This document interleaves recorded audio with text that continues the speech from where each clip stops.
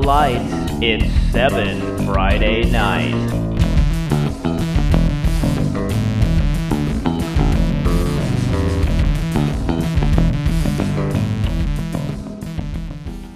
Welcome to another episode of 7 Friday Night. I'm Sports Stars Magazine editor Chase Bryson, and I'm joined by my partner in high school football enthusiasm, the man who spoke to the rain gods last week and helped deliver a window just big enough to get through Saturday's games before those gods unleashed 30-plus hours of angry downpour. Our shaman of the skies, Ben Enos. Ben, how are you? You do not, you don't want to see me do a rain dance, that's for sure. It would probably be both aesthetically unpleasing and offensive in every way. So we'll refrain from that. Yes, like you said, we got enough lead time before the great storm of 2021 to go out and watch some football last week, which was fantastic. And then we just sat at home all weekend and watched college football and pro football, which was equally great. So I did make a crack last week about you portending good things for Cal, and that carried over not to the high school team, but to the University of California, which was great to watch on Saturday. So thank you for that. On the high school level, I got a chance to see a really good, solid, I describe it as a very workman-like blue-collar football game. Not a lot of tricks, not a lot of crazy stuff, just really good, solid two-way football between Foothill and Dublin, which we wrote about for our Sunday wrap, and a senior class at Foothill that is really doing some great work as they try to clinch an outright league title this week against Granada. But just a really good high school football game with a great atmosphere. Again, credit to Dublin for rolling out the homecoming carpet because they did a nice job with that. So people got to read about Foothill on sportstarsmag.com, so I won't belabor the point. You were out at Monte Vista to see the undefeated Mustangs against Cal High. Thoughts, questions, concerns from you? Well, we spent a good amount of time on the East Bay Athletic League last week, so I don't want to go too long here. But I will say that I was quite impressed by Monte Vista's win over Cal. We've talked up Monte Vista's defense in previous weeks, but the offense seems to be finding itself now, kind of later in the year. And if you had told me 4 weeks ago that they could go into Clayton Valley and beat the Uglies this week, I would have called you bonkers. But now I'd actually believe it. They definitely have a shot, even if they will try and say nobody gave them a shot. Not true. I'm giving them one this week. We'll see if either one of us wants to brave the game and picks later. So I don't know. We'll get to that when we get to that. But let's move into this week. Which quick interlude before we move along. I have had a chance to watch the first half. I haven't finished the game. I have had a chance to watch the first half of your game on local cable access TV. Shout out to our friends Chris Babcock and Craig Bergman for doing a great job with that broadcast. Wright was down on the first drive of the game, so they were the beneficiary of some good officiating at the very beginning of the game. But anyway, let's move along. Okay. Well, we'll move into this week. And this week actually includes once high school and college football is over this week, we'll get to Sunday, which actually happens to be Halloween. So we thought we would have some spirit-themed fun to open this episode. And so I am going to ask you a few pointed questions with a bit of a Halloween theme here. And I'll start with, who's the scariest defensive presence you've seen with your own eyes this year? The one dude you would not want lining you up. This is such a good question. There are so many good physical defensive players out there across Northern California, and I've seen a bunch. So I'm going to give you a couple. First, I want to go back to week one. I would not, and I mean week one of the Sac Joaquin section season, not the North Coast section season. I would not want to meet Folsom linebacker Josh Tremaine in the hole. That dude is physical. So no, steering clear of him. Second, if we're talking about guys where you line up across from them and get that pit in your stomach, it's got to be Benicia defensive end Miles Bailey. He's listed at 6'4", 260. I stood next to him on the sideline and I felt very small. I also want to throw an honorable mention to Dublin's TJ Costello, the rolling ball of knives, as Coach Edson has dubbed him. That dude moves really well. He's going to chase you down, and when he gets to you, you are going to feel it because he is bringing the thunder. So those are three guys that I would not want lining up across from me. You got any options on your end? The one that came to mind first for me was Tanner Salisbury. That guy brings the thunder. He's a heck of a hitter. Yes. But yours are all good too. I haven't seen Miles Bailey yet. I did feel similar about Josh Tremaine in week 1. He was extremely physical. All good choices. Here's your next one. If a horde of zombies is encroaching upon your front lawn, what school's offensive line are you calling to create your escape lane? First of all, I am not a fan of zombies. Second, here in my community that I walk around in quite frequently, the front lawn is assaulted more frequently by turkeys, neighborhood turkeys. And I have a longstanding theory about the turkey army rising up. So now that we've got that out of the way, this is actually the easiest question that you're going to give me. We've only seen one team win in the trenches against De La Salle this year, and that is St. Francis of Mountain View. Those dudes are huge, huge. And they have like 6 or 7 guys listed at 250 pounds or more. Now, I will say that if you're going for a quick getaway from these zombies, I wonder if zombies have trouble with a group that fires off the ball with speed and precision. If they do, then I will still go with the Spartans of De La Salle. But I'm going to start with St. Francis. Quality choices, whether you're taking on zombies, turkeys, or turkey zombies. Finally, what is the one playoff division that will be the biggest house of horrors for teams in that field? Okay. I've got a couple options here. I guess the easy answer is the NCS Open division, right? Because all those teams still have to play De La Salle. So if you're talking about horrors, like that has been horrifying for decades. So I have history on my side here. Yes. For pure competition, let's throw out the Sac Joaquin section Division 1 bracket, because we assume Folsom, Rockland, Jesuit, and a bunch of other quality teams are going to be in there, right? So right. That could be sufficiently horrific. And if we're going to go a little bit deeper, I've said this before, but I'm going to say NCS Division 3, where I think a really good team is actually going to get left out of the 8-team field. Remember, we're at 8-team fields now. Windsor looks like my favorite there right now, but there are 3 teams in play from the Diablo Athletic League: Lomas, Benicia, Acalanes. 3 teams from the Vine Valley League that are in play: American Canyon, Petaluma, and Casa Grande. And then we haven't even gotten to O'Dowd, El Cerrito, Santa Rosa, Montgomery, Northgate, College Park. Heck, Bethel and Washington could both have winning records too. I mean, there are going to be some broken hearts in Division 3 this year. So 1 to 8, that is going to be a crazy division to watch from start to finish. Well done. Those are definitely the same divisions I was thinking about as well. So let's go ahead and keep with that theme as we move on.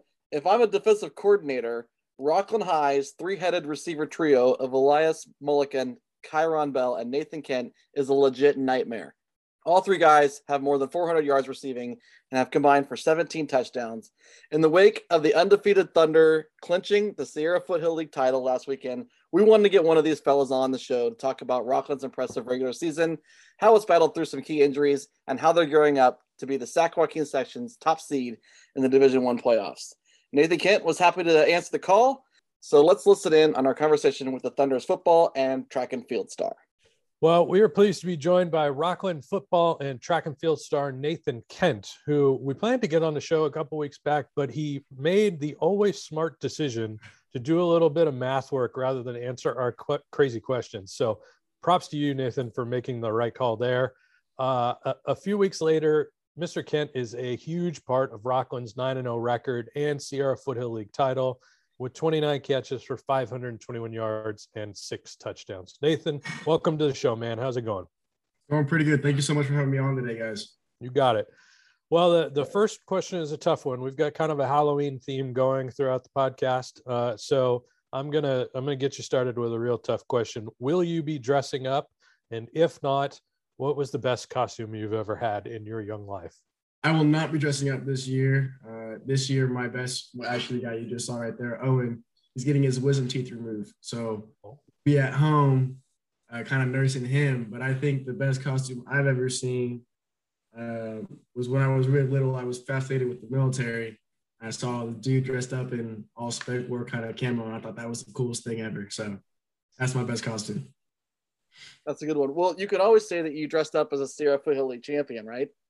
I mean, I guess you could say that too. So we'll start with the obvious question now that we're on football. You guys took care of business last week with a 29-7 win over Grant to close out a perfect 6-0 finish to the Sierra Foothill League play. The league widely considered the toughest in the Sac-Waukees section. What did that feel like, and how did you and your teammates celebrate? It was definitely a big win, not just for us as players, but for the program. You talk to Coach Adams or some of the other coaches and staff who've been here, that whole process since 2002.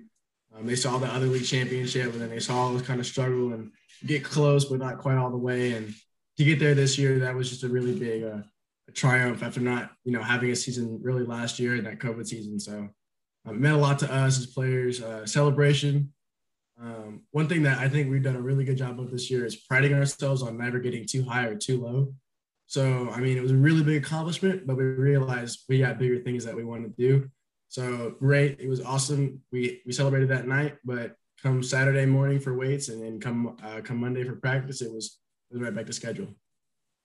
So you guys have had to endure something that not a lot of high school teams would be able to do, and that is the loss of a absolute star quarterback.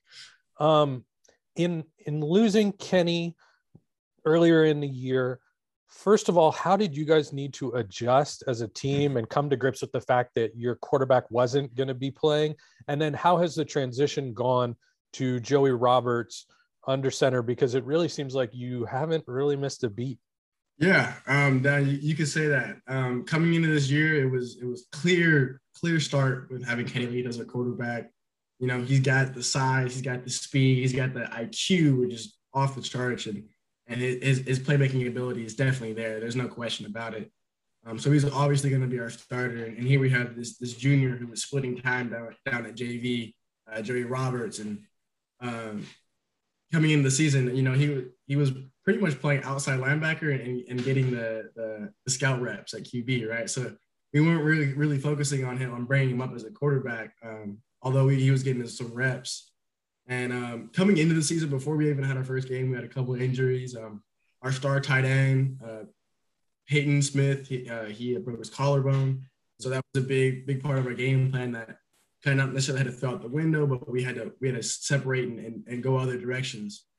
We also lost a corner. So those kind of things coming into the season made us realize, it's fragile. So we kind of took it as it is, and we moved on, and we were doing really well to DeLauro. And then Kenny was at halftime. And that was a big hit. It was all kind of like, wonder what it is. And then everybody found out it was the knee. It was like, so it's going to be something pretty big. But Joey stepped in right away. Absolutely did not miss a beat.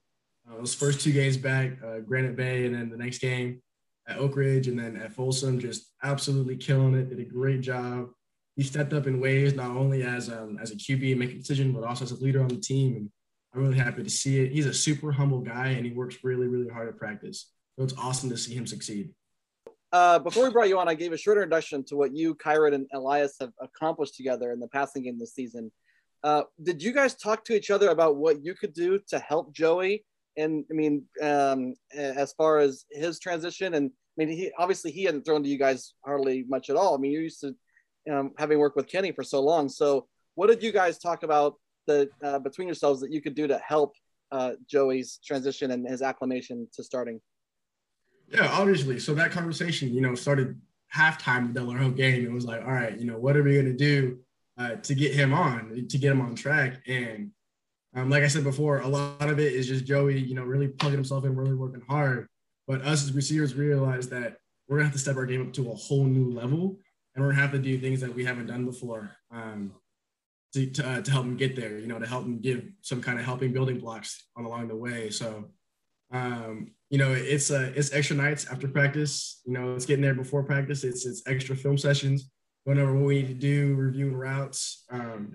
It's extra time, extra work, but it's for the love of the game, and we all love the game. One more question just about those two other seniors that you play receiver with. What's the relationship like between the three of you? And a sub question, have your teammates or coaches given your trio any sort of nicknames? Yeah, so Kyron Bell, Elias Mulliken, and myself, we're really good friends. Which I think just kind of incorporates like this class, the senior class as a whole, and this football class. Everybody on the team are just great friends, and that helps a lot. There's been no bitterness between Elias, Kyron, and I about who gets the ball or who doesn't. Some games, some people will, some games, some people won't. Because at the end of the day, the problem is with what teams run into is there's just speed all across the outside of the formation, and you have to pick your poison, who you're going to guard, who you're not going to guard, and that leaves someone open. And I don't think there's anyone on this team that you can necessarily guard one-on-one. You have to have some sort of help, otherwise someone gets open. And as far as nicknames go, what was it? I want to say last year, Kenny Leith, our quarterback, and then us three ourselves, he called us the light-skinned assassins. So all right, you go. Nice. I am curious. There's obviously a lot of big games still left to be played this year, a lot of football in front of you, but I'm curious because I read about it so much and we kind of built up to it with the local Sacramento area press, what the experience was like for you in beating Folsom finally, because it was such a big target for so many teams in the area.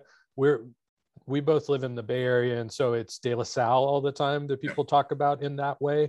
What was the experience like in finally getting over that Folsom hump? Well, absolutely. Like I said, this season's been a really big season for Rockland High School, and beating Folsom wasn't just an experience for Rockland High School. It was an experience for the whole area, like you said. It was a really big win. It was the first time, I'm sure everybody knows, that Folsom's been beaten since 2011 and that kind of stuff. But like I said before, it was a great team win. Our defense, it started off with our coaches. Our coaches did an amazing job at breaking down the offense and the defense and spending hours and hours on film and incorporating us never to get, like I said before, too high or too low, because this was going to be an important game, but we need to execute just like we did before. And I think we did a good job of that. Did a good job of reincorporating that and putting that into us. Being on the field, it was pretty cool. For not being like a rivalry game, there was a lot of people there, a lot of people on the sidelines. So that kind of helped. There was a lot of Rockland alumni there who wanted to come and catch the game. So that was really cool to see as well. Kind of feeling like you're part of the past of the program, the current of the program, and you can kind of see yourself down in the future of the program as well. I'm hoping that you led the footsteps to the future, but it was really amazing. And then being on the field, to me, that game was more about just stats. The DB who was following me the whole game, Greco, did an amazing job all game. Props to him. Kept me to only 2 targets and 0 receptions, so he did a great job. But the way Folsom schemed it was, they were bringing some other dudes off to the boundary, which freed up Elias Mulliken and Kyron Bell, who, going over the top, they're just hard to guard with the speed and agility. So one-on-one, we took advantage of that. And, I props to our offensive coordinator who stuck to the run game. Folsom did a really good job of scheming it up and keeping us under 100 yards. But we were able to keep running the ball and keep Folsom on us, which allowed, again, like I said, Elias and Kyron Bell to get over the top and get the one-on-one matchup. So I think it was a great game. At the end, there was a lot of celebrating, but, Saturday morning, still getting the weight room. And then that next Monday, we were still coming to practice, doing our thing. And there's a little bit of a hangover because it's such a big win, but I think we snapped out of it that next game and we're back and we're ready to go. So as you said, you guys, there's a lot more work that you want to accomplish. You You guys are projected to win this non-league game against Pleasant Grove this week. Finish 10-0. That'll most likely should certainly mean top seed in Division One. What's it going to take for you guys because you're going to see some really good teams in that bracket. What's it going to take for you guys to finish out what you guys want to accomplish? Absolutely. There's going to be some great competition coming up. Pleasant Grove this weekend. It should be a good opportunity for some of our guys who don't necessarily get a lot of playing time to get in and get a great feel for the game. Some of them got some good time against Grant as well. What's going to take us to succeed in the playoffs upcoming is just going to be doing what we do.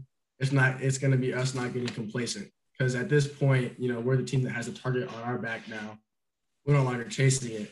Although if you ask our dudes, I'm pretty sure that we place targets on people's backs pretty easy, and we always feel like the underdog's coming in. So I think that's a great habit that we've gotten into. But absolutely, we need to stay truthful to who we are and keep grinding and keep working and keep waking up every morning in the weight room. And that's what we're going to do. And that's what we hope to succeed in.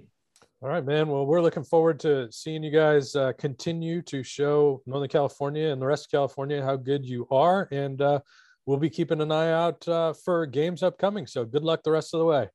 Awesome. Thank you so much, guys. And now we're going to take a quick timeout for a quick message from Sports Stars Magazine's podcast partner, the California Army National Guard. We understand an upside-down world, but they're writing us off before we get to the starting line. A stalled generation? Who do you think is going to fix all this? We will, because our future is the future. The next greatest generation is now. Visit NationalGuard.com to find out more. And now, back to the show.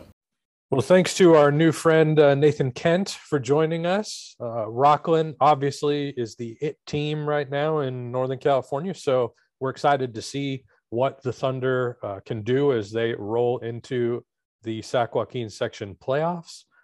Pun alert. Speaking of puns, there may be a few in this week's edition of our conversation with a third member of our crew, Coach Terry Edson, who is back off the sideline, but who is back into some prognostication for us. We will also catch up with the old ball coach on what it's like to play in some bad weather, because we all had to sit in Northern California and watch it rain last weekend. So without further ado, let's catch up with Coach Terry Edson and the weather gods. Well, it's time again to welcome the third member of our squad, now squarely back in the retired coaches community. It's Coach Terry Edson. As we welcome you in light of this coming Sunday, are you a big Halloween guy? What's the last costume you remember wearing? I don't know. I probably dressed up like a golfer. I don't know. Too exciting, I can tell you that. I love Halloween. I'm not a big dress-up guy, but I love giving out candy. Last year, I went out in front of my garage, had the lights on, and, I thought, okay, I'll be outside, and had my mask on, and one kid showed up. It was depressing. I'm sure we're going to get more kids out this year, so that'll be good. Should be better this year. I agree. Yeah. Halloween, not quite as big in my house. I'll tell you what is big, though. Sitting at home on a Sunday where there is absolutely nothing else to do but sit in your house and watch football while it rains. And there's nothing better than that. That's what I'm saying.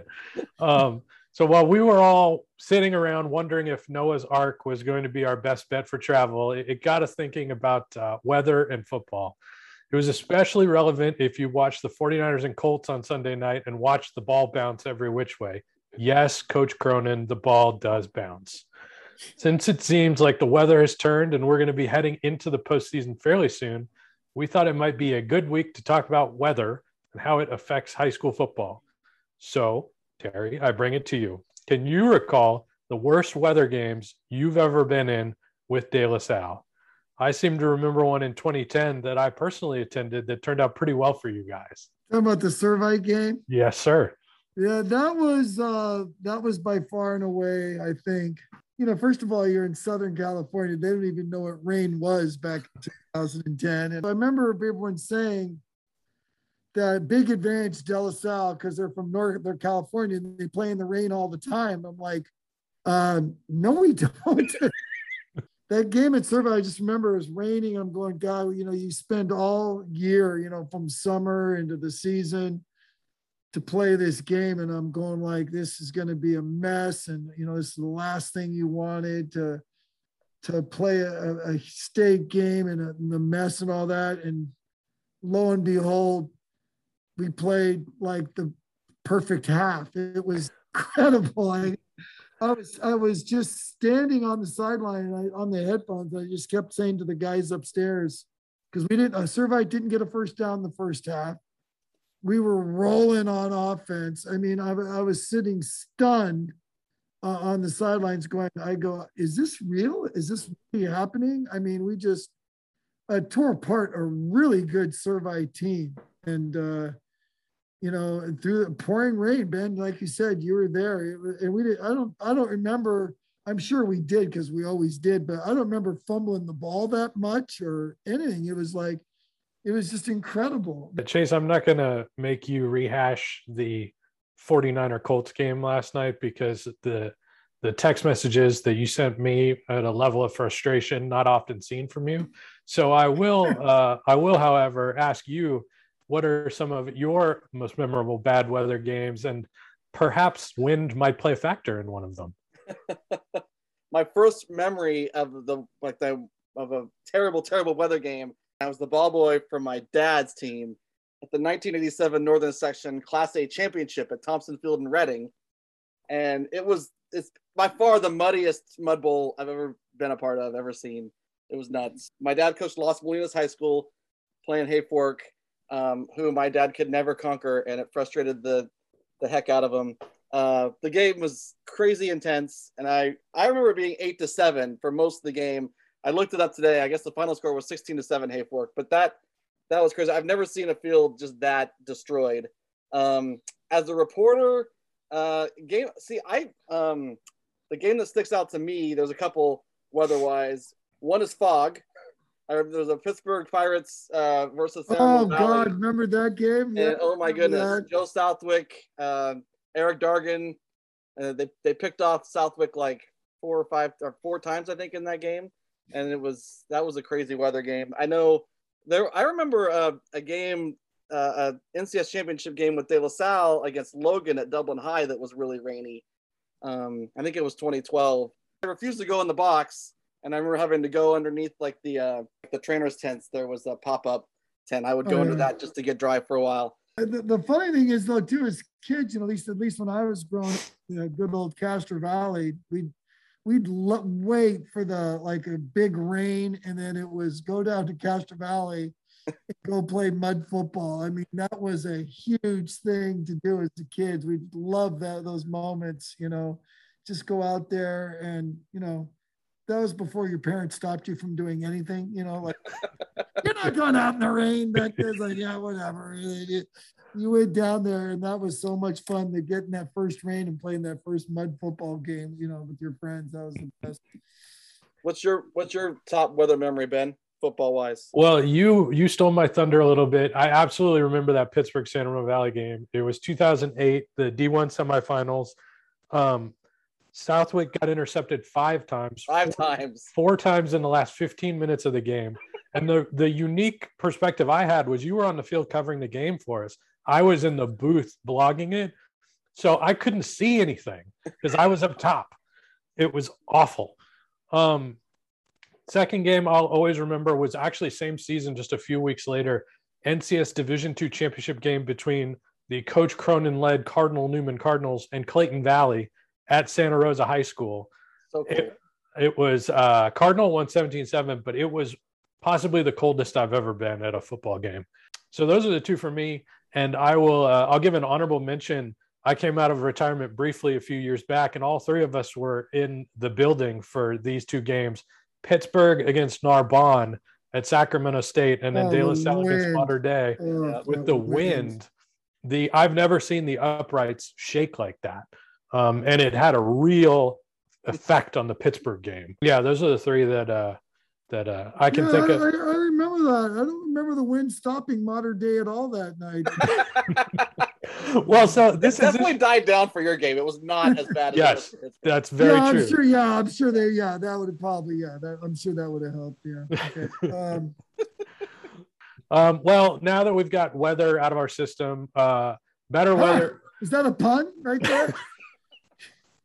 You better believe it. Although I will say I did get to see your rolling ball of knives this weekend at Dublin High School. Yeah. And he looks like a rolling ball of knives. That is an impressive young man. Rolling ball butcher knives. That's Oh. right. TJ Costello. So we'll jump into some picks for next week. I understand that you went 1-1 last week, and all three of us had our Windsor Cardinal Newman game wiped off the board. So we'll go south to start the so familiar West Catholic Athletic League. It's Bellarmine trying to snap a 2-game skid, heading to Valley Christian. Both teams are 5-3, with Valley Christian coming off a win over Mitty and Bellarmine coming off a loss in the Holy War against St. Francis. It's at Valley Christian. Who you got? I just want to point out, first of all, I don't think any of my losses yet have been over a touchdown. Every game I've lost has been close. Could have gone either way. Just want to point that out. Okay, but so this is a good game. Bellarmine Valley Christian.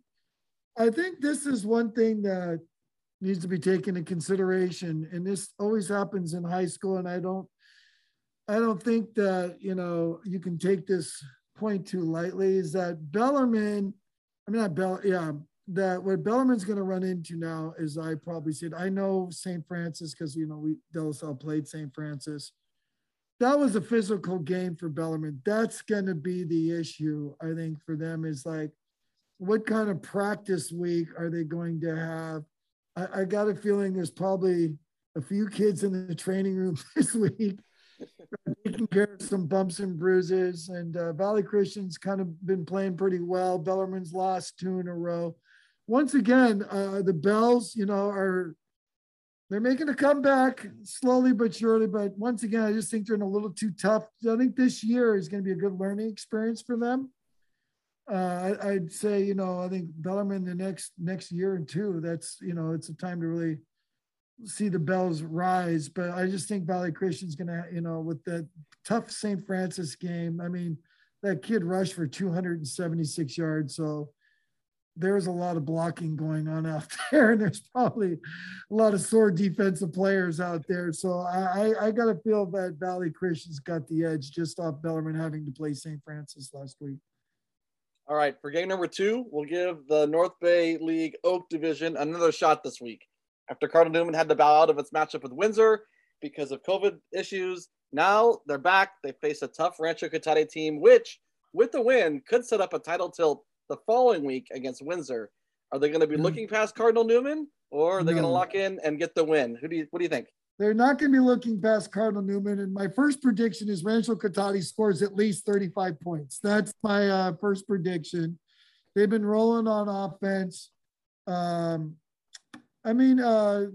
similar, you look at the matchups, they played teams, it's kind of similar, but I just think Cotati's got too much firepower for Cardinal Newman. And the other thing is too, you mentioned there was COVID issues. What you did not mention is when those COVID issues started. Because if they found out on Thursday, those kids are going to miss, there's going to be some, and depending what they found out, right, be some kids missing next week as well, unfortunately, which is, I'm sorry to say for those Newman kids, but there's protocols. So I just, even, you get excited, you miss a game, Cotati keeps playing. I think Cotati's just got too much firepower for Newman this week. And I know there's no way they'll be looking through Newman, because Newman's been too good for too long. Well, we'll wrap it up closer to home here with the EBAL showdown of consequence. The undefeated and first place Monte Vista Mustangs roll into Clayton Valley Charter at 7-0 overall, 2-0 in league, and fresh off of a 27-22 win over Cal High that, if you watched the broadcast, you got to see Mr. Chase Bryson roaming the sidelines. What a treat. The Uglies are 6-2, 2-1 in league, and they beat Amador 21-17 last week. Going to be some physical football in Concord. Who you got? The under, for sure. I don't know what it is, but I'm saying this game's under 40 for sure. Two teams, Clayton Valley. One thing about Clayton Valley, I could always guarantee I'll be shocked if they don't if they get the ball first, they don't take a 7-0 lead. Everybody they play that opening drive, they just take it right down the field. They've been really good on their opening drive, but that's a stingy defense, at Monte Vista. Clayton Valley's been playing, low scoring games as well. So this is one, you look at it and it's going to, then really it's hard to tell who's going to win the game. All I know is that, one thing that's going to make a difference is turnovers. Who's going to turn the ball over more? I mean, that's going to make a big deal. I don't know who that's going to be. They're pretty evenly matched, but I think Monte Vista's kind of on a little bit of a roll. So even though it's at Clayton Valley, I'm going to take the Mustangs in this game. Not a terrible pick. That game's going to be really even, I think. It's going to be turnovers are going to make the difference. It's a total toss-up. Absolutely. Yeah. The turnover makes the difference. When you got a game like that, it's always the turnovers. And ball control. I mean, if both teams, I think Monte Vista had a 9.5 minute drive to clinch their game last. Yes, and you know what else this might be? This might be the quickest played game in the. It could go. We'll be down an hour and 45 minutes. It could be less than that. Well, let me see. It's got to be at least 60 minutes. Yeah, so I'd say hour 45. That's probably good right there. Yeah, hour 45. That would be a good one. How long is this game going to take? The over-under, like Super Bowl, they always give you a time limit on the Star Spangled Banner. And as a side note, Ben, if you were the singer for the Star Spangled Banner, why wouldn't you put $1 million on the over? Because you could control the whole thing. I never understood that bet. They must have a limit on that bet for the Star Spangled Banner. I like very much that we've entered the prop bet category of our podcast. I'm just these things just come to me, Ben. I don't plan on it. That's why the masses love you. So there you have it, boys. Another week of football. Are you promising 3-0 this week? Last week you were very confident. I'm not confident in the Antioch. In the Monte Vista Clayton Valley game. That could go either way. Yeah. But I'm confident. I'm somewhat confident the other two. But that one, if I win that one, I'm not going to pat myself on the back. I'm just going to go, whew, okay, good. All right, there you go. It's going to be how deep are you in your Breeders' Cup research at this point? Yeah, don't worry. I have already told Chase we don't need to do high school picks next week. We'll just give you the floor and let you educate everyone on what we're going to do Friday and Saturday. Oh man, yeah. The problem is I won't. When are they going to pick post positions on Wednesday? That's the problem. But I will give a couple predictions for the Breeders' Cup for those over 18 on the broadcast that are listening. Okay, yeah. All right, Coach. Well, we appreciate your stopping by, and we'll be here next week. Do it all again. Carry on, football fans. All right, I'll see you guys later. See ya. It might be hard to get Terry to focus on anything other than horses next week, Ben. That will be a challenge for us. And speaking of challenges, picking winners this week was not for the light of heart. Are you ready to reveal your best guesses? Because this week really feels like guesses to me. I don't know if I'm ready. I am ready to go into deep Breeders' Cup prep mode with Coach Edson, but let's give this high school stuff a shot first. All right. So our primary pick slate for this week includes number 17, Granite Bay, is at number 5, Folsom. Number 9, Bellarmine at number 8, Valley Christian of San Jose. Sac Joaquin section big game. We got number 12, St. Mary's Stockton at Lincoln Stockton. And then we have number 18, Monte Vista at number 20, Clayton Valley. Then we have Burlingame at number 13, Menlo Atherton. Then we go to the North Bay Oak Division with Cardinal Newman at Rancho Cotati. And then finally, a northern section battle.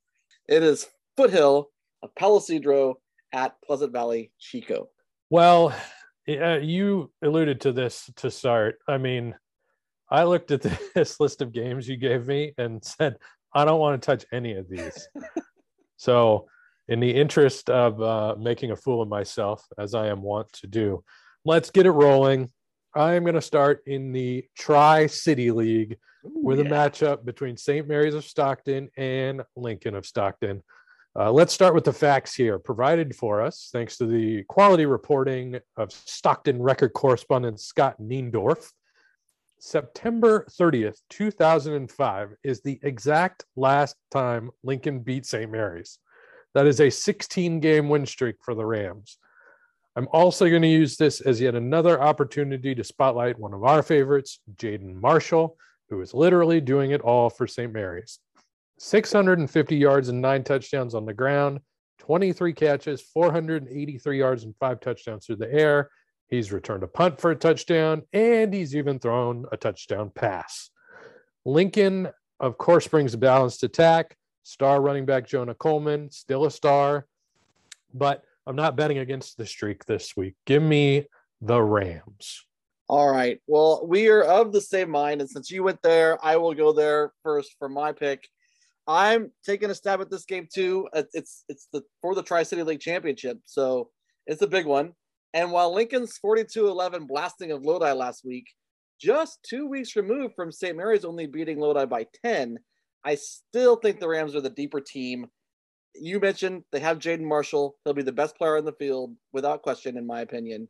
St. Mary's has reeled off 7 straight, and their response to that close call against Lodi was to outscore their last 2 opponents 133-3. The Rams are still the kings of Stockton until proven otherwise. I will take St. Mary's. I will start off round 2 with my lock, which I'm taking a guess that it's probably your lock too, but we will see. I'm going to take Folsom against Granite Bay. I don't think Granite Bay has earned enough attention for his play in the Sierra Foothill League, but it seemed like Folsom circled the wagons, got his groove back last week, and even if quarterback Tyler Tremaine sits one more game, I think the Bulldogs defense will star in this one, and Folsom takes some momentum into the postseason. So let's put a lock on the Bulldogs. It is not my lock. Oh, all right. And I, in fact, did not even pick that game. And the reason is I do think Granite Bay is really playing better. And yes, Folsom seemed to right the ship, but we'll see. Coach Edson always likes to say, without an accurate injury report, sometimes this can be pretty tough. I feel that way about that game. I am instead going to head to the Peninsula Bay League, where Menlo Atherton is taking a 3-0 league record into play against 3-1 Burlingame. The Panthers played what some have called the game of the year last week in dropping a 42-41 overtime heartbreaker to Half Moon Bay. Meanwhile, the Bears cruised to a 38-7 win at Terra Nova. Let's have a little more fun with numbers here. You and I were talking late last week about who the best quarterbacks in Northern California are, and let's take this opportunity to throw Menlo Atherton senior Matt McLeod into that conversation. He's completing 67% of his passes for 285 yards per game, and he's got a touchdown to interception ratio of 24-2. Not too shabby. That's pretty good. I do think Burlingame is going to be hungry to bounce back, but the Bears haven't lost since the first Friday in September. And this game is at MA. So give me the Bears, and I'm actually making that my lock this week. All right. I am going to wrap things up. We're back where we started last week. We haven't referenced yet our attempt last week to shine the light on the North Bay Oak division, and it went horribly wrong because there was game cancellation. But I'm going to go back there this week. Rancho Cotati hosting Cardinal Newman in a matchup of really good traditional power teams. Last week, Rancho got a 48-21 win over Carrillo to move to 3-0 in league, while Cardinal had a well-documented week off due to COVID concerns. Coach Edson mentioned in his breakdown, though, we don't know when those concerns started, so we can't accurately gauge who will be available for the Cardinals. We also don't know how much they practiced leading into this game. So while that uncertainty plays a part in my decision here, I'm also just a really big fan of how Coach Garrett Hotaling goes about leading his program. So I'm going my gut here. I'm going to take the Cougars. This would be a lock if Porter Street Barbecue was still open in Cotati. Man. But it's not anymore, so it's not a lock. But I'm going with Rancho Cotati. I miss Porter Street so much. I am going back to my roots for this last one, and we'll be taking Pleasant Valley to stay hot and take down Foothill of Palo Sudro, which we just called Foothill of Reading when I was in high school at Red Bluff. No. I digress. Cal Preps predicts Foothill to win by 2 in this one, which I find really perplexing. Pleasant Valley has played a stronger overall schedule, is the home team, and is coming off a rather convincing 27-14 win over Chico. The same Chico team that Foothill has lost to twice this season, 24-14 in a September 9th non-league game and 14-7 on October 15th. Common sense says Vikings should be favored here and will win an admittedly close contest. I am taking Pleasant Valley. I also looked at that game and didn't feel like there was enough separating those two to make an informed decision. So that's your neck of the woods. I'll lean on your expertise here. The Vikings are the hotter team. You got to go with the hotter team there, I think. All right. By the way, if anyone is curious what our actual success rate is on these picks, it's all broken down as part of the episode extras content on each episode post at sportsstarsmag.com. So be sure to check that out. And I'm not just plugging that because my stats are better than Ben and Coach Edson's. But shocking that the guy that comes back after like almost a decade off is not doing as well as the editor. Shocking. All right, let's move to the rapid fire portion of this soiree, and I will give first. So we'll start with the game that I plan to check out this week. Or we got Antioch 5-3 at Liberty Brentwood, who's 4-4. Antioch's 3 losses were to teams with a combined record of 18-6.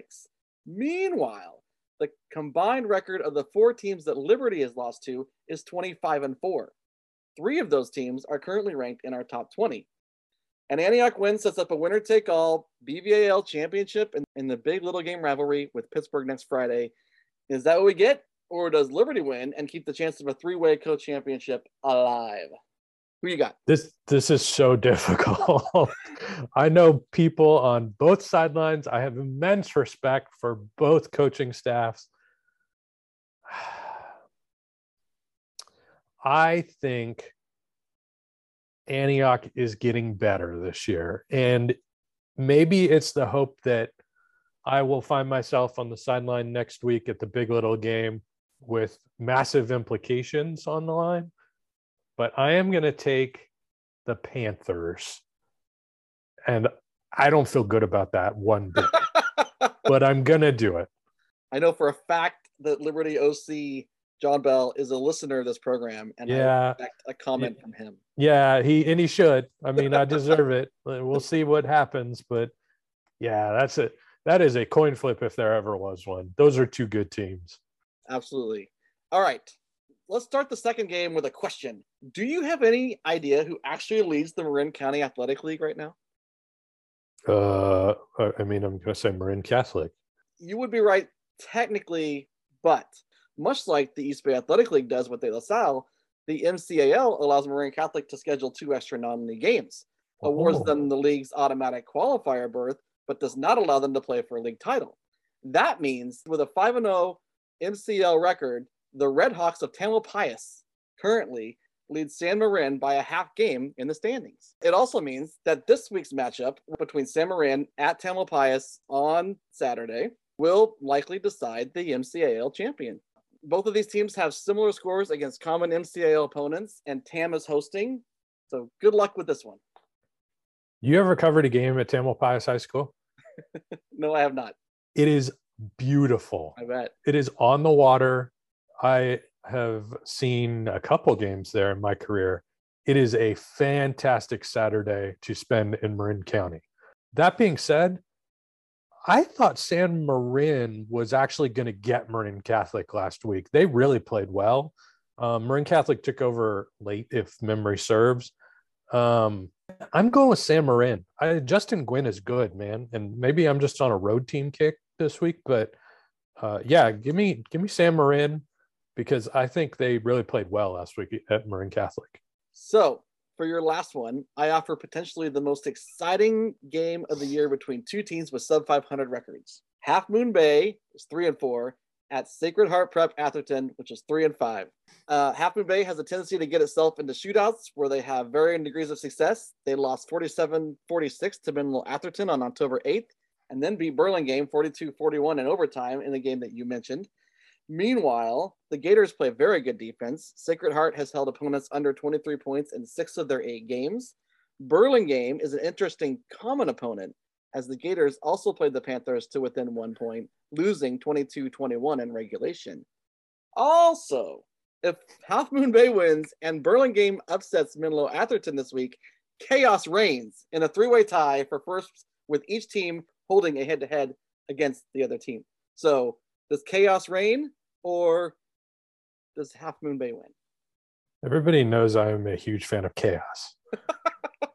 General chaos and admiral disarray, to quote South Park.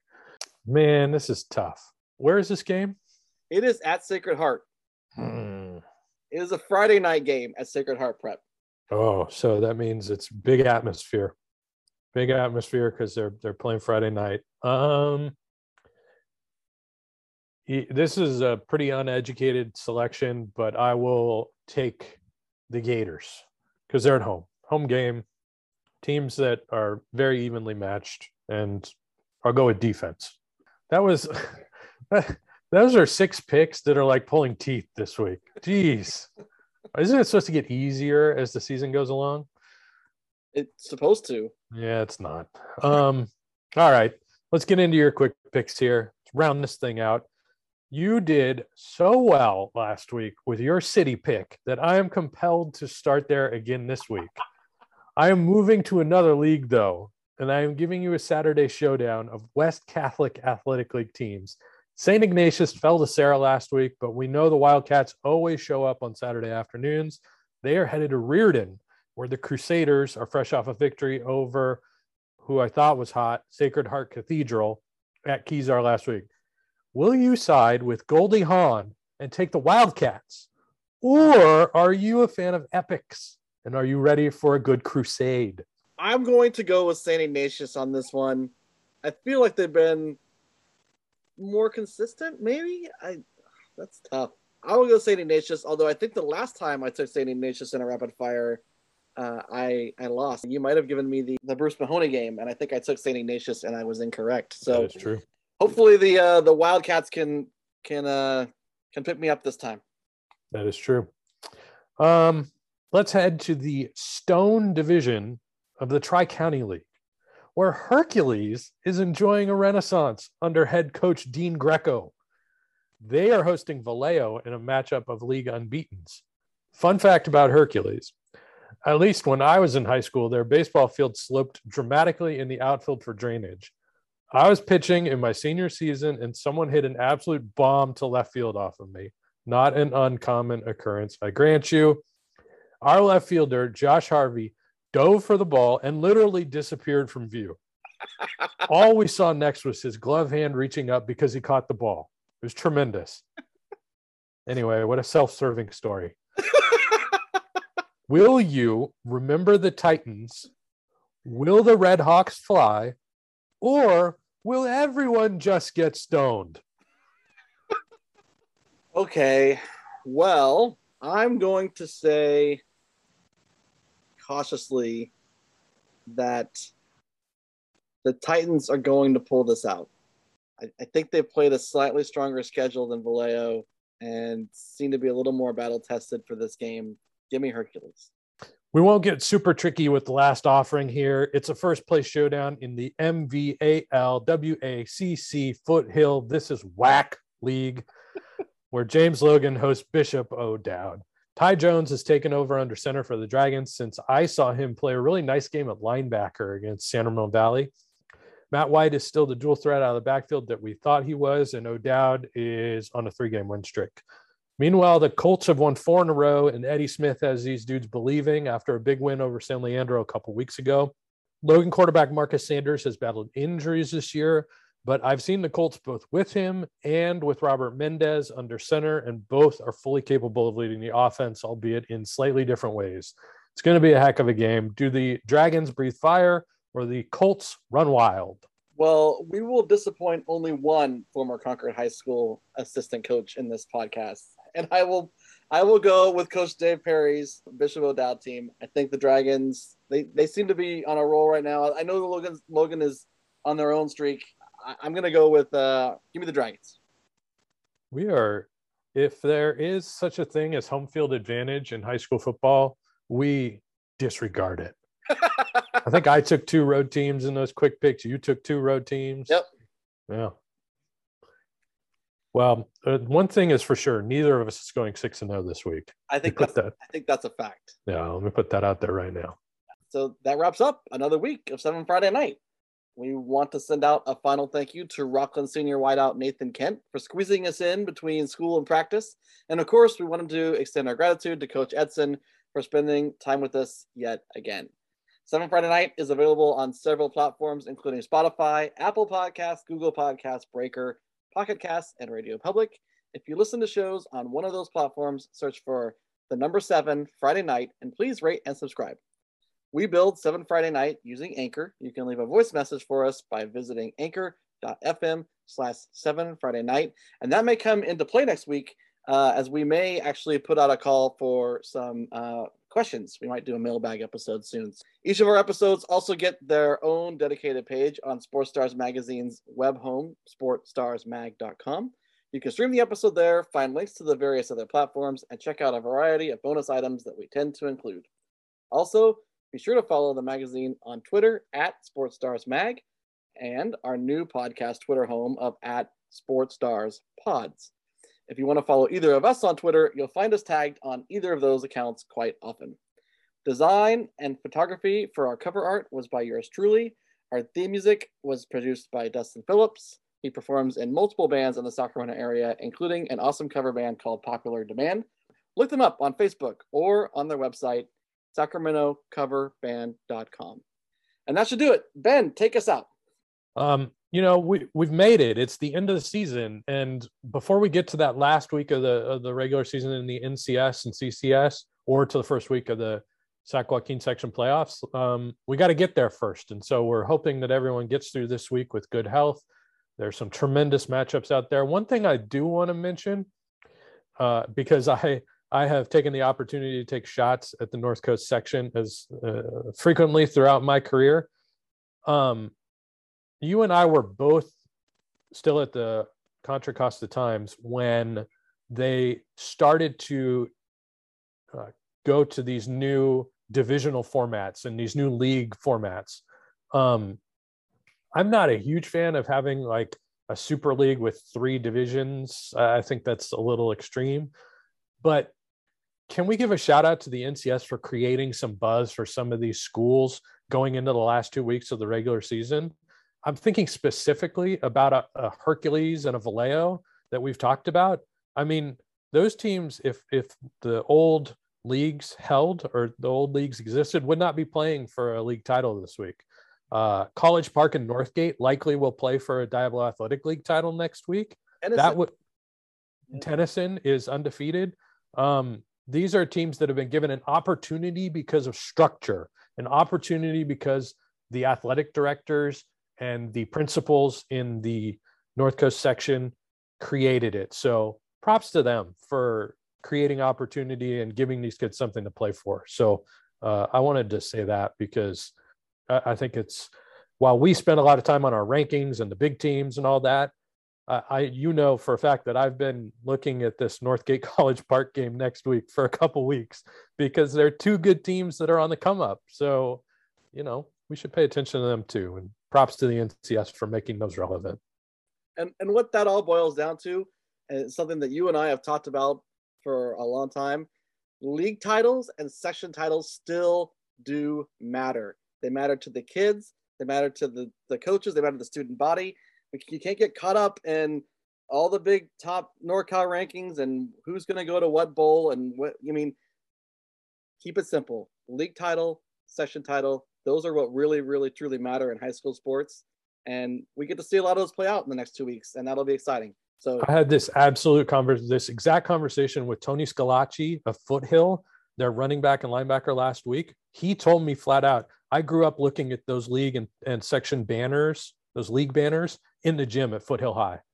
Like, those kids care about that stuff. These schools care about it. You're absolutely right. So these couple weeks are among the most exciting of the year. They'll be fun. And we hope you enjoy it. We're going to enjoy it. Also, have a safe and happy Halloween. Stay spooky. We'll see you next Wednesday.